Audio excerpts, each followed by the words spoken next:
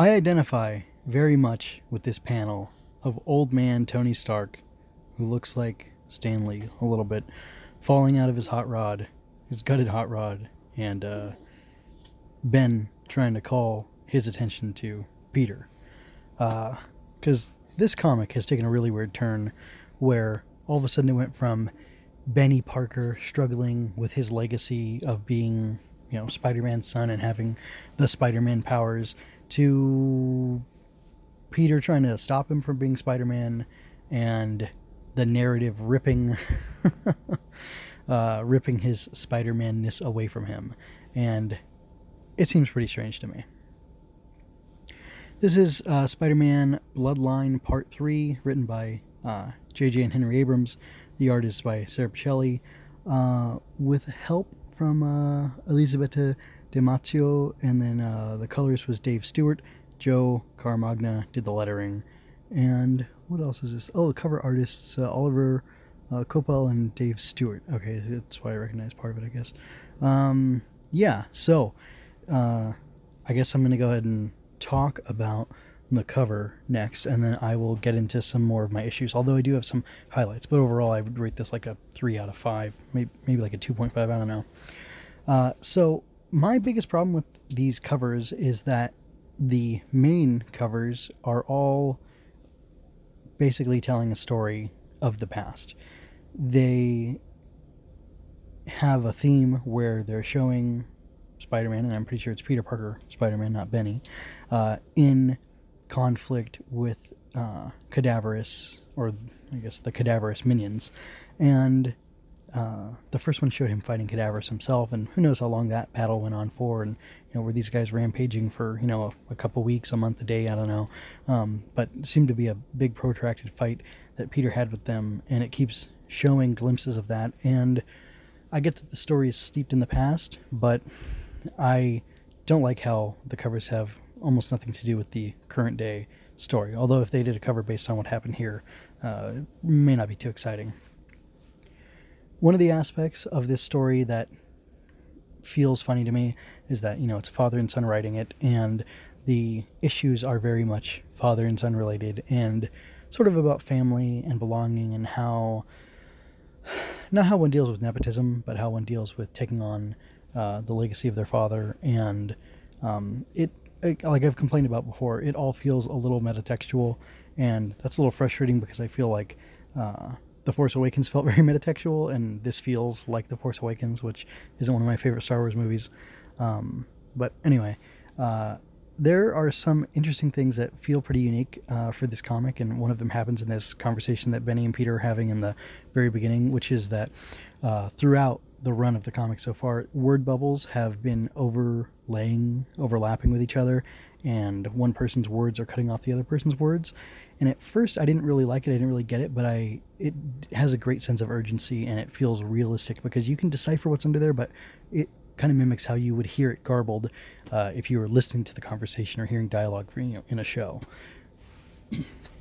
Of course, the art is really good. I especially want to compliment when there's the big explosion in the Parker house. The coloring is really great. Everything kind of takes on a single color tone. I'm not very good when it comes to describing the technical art aspects of color design or whatever, but like everything's in like the same tone, as if if you had like a sepia filter or like a orange colored filter or whatever, everything takes on an orange tone from the explosion, like the flames, and it's nice because it adds a nice unity to it. And then Pichelli, of course, her lines on Benny and Peter being blasted away look really great, and there's books flying in the air. You get a really good sense of motion, like you're witnessing this moment of the explosion and just feeling the force that they're feeling as they're blown back by it, which is pretty great. And the art has never been a problem in this comic so far. Speaking of the art being pretty great, Pichelli does this really cool perspective of Benny like on his hands and knees looking up, dazed after the explosion, after Peter's been stabbed by Cadaverous and is being taken away. And it's just a really great shot. I don't know what more to say about it. The framing of the the wall and roof being torn away and cadavers filling most of it, and then you have in midground his minions, and then the the hands and forearms of Benny framing the rest of the shot. It's really great. That's all I can say. More good stuff to say about the art. When Cadaverous has captured Peter, he's put him in one of these pods, and I don't know what's happening to Peter. I mean, I guess it's this process of, he claims it's healing at some point in the narrative, and then we hear later from Stark that there are these people who are focused on on a medical breakthrough for healing people, and it must be related to that, to those people specifically. I wonder if it's the guy trying to revive his wife, or the lady scientist who was working with the stuff on him. That makes the most sense. But also, the text supposed to be 100. I don't know. The timeline doesn't seem to work very well for me, but I don't know when this is supposed to take place in the future. Mary Jane and Peter could have had Benny when they were, in their late 30s or something.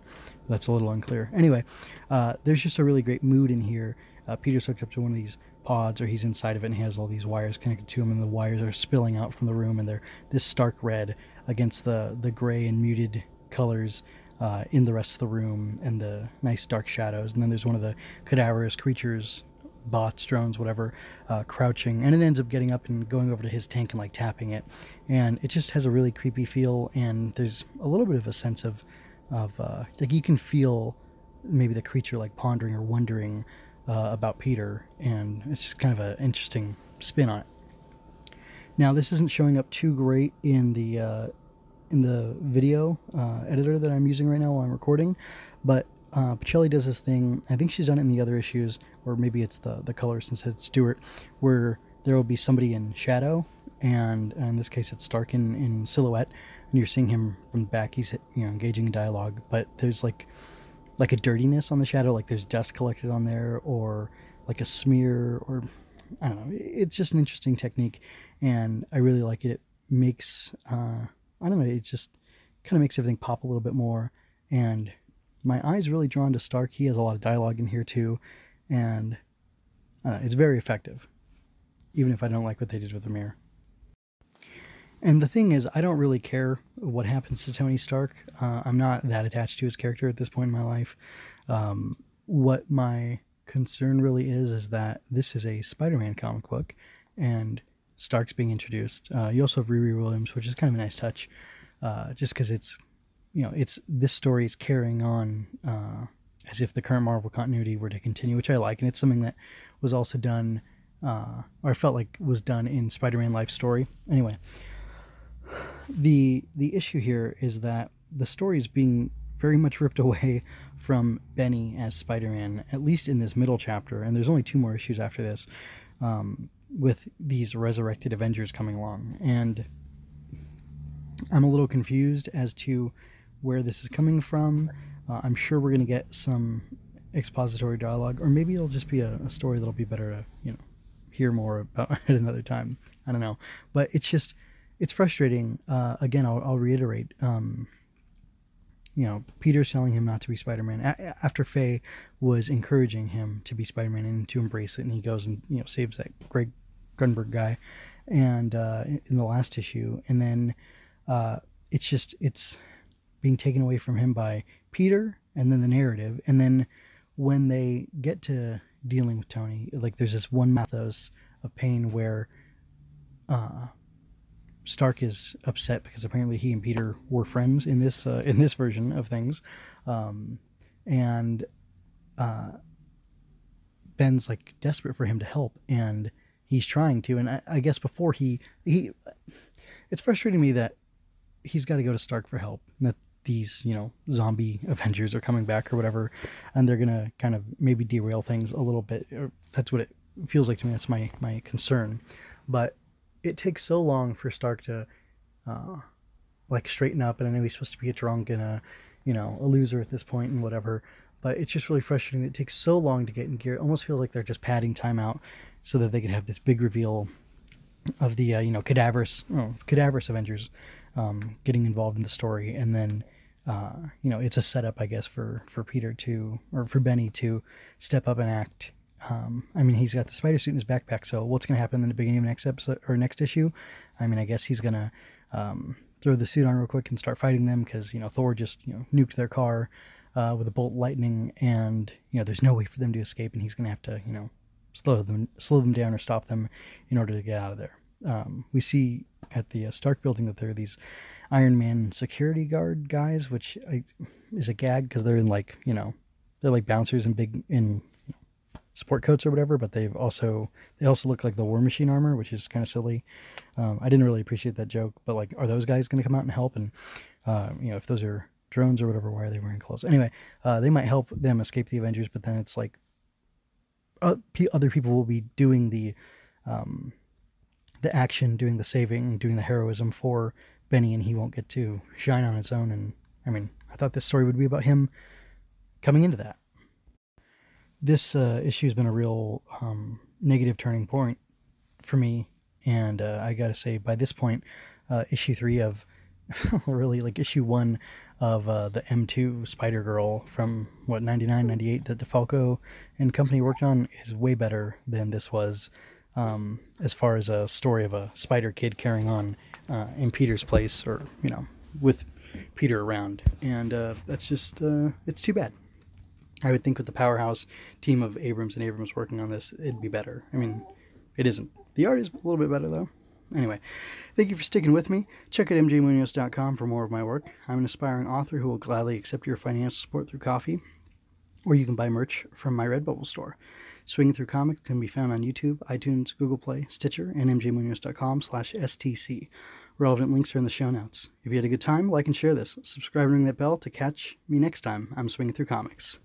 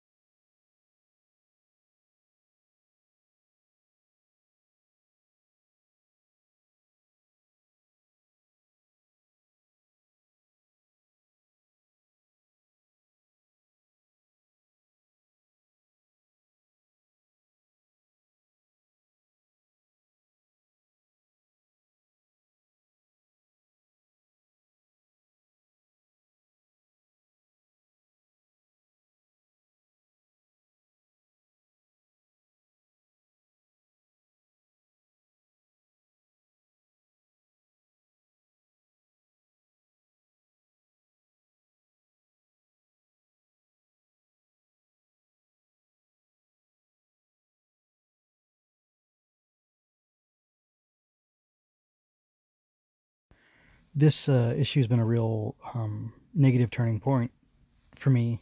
And I got to say, by this point, issue 3 of really like issue 1 of the M2 Spider Girl from 99, 98 that DeFalco and company worked on is way better than this was, as far as a story of a spider kid carrying on in Peter's place, or with Peter around. And that's just it's too bad. I would think with the powerhouse team of Abrams and Abrams working on this, it'd be better. I mean, it isn't. The art is a little bit better, though. Anyway, thank you for sticking with me. Check out mjmunoz.com for more of my work. I'm an aspiring author who will gladly accept your financial support through coffee, or you can buy merch from my Redbubble store. Swinging Through Comics can be found on YouTube, iTunes, Google Play, Stitcher, and mjmunoz.com/STC. Relevant links are in the show notes. If you had a good time, like and share this. Subscribe and ring that bell to catch me next time I'm Swinging Through Comics.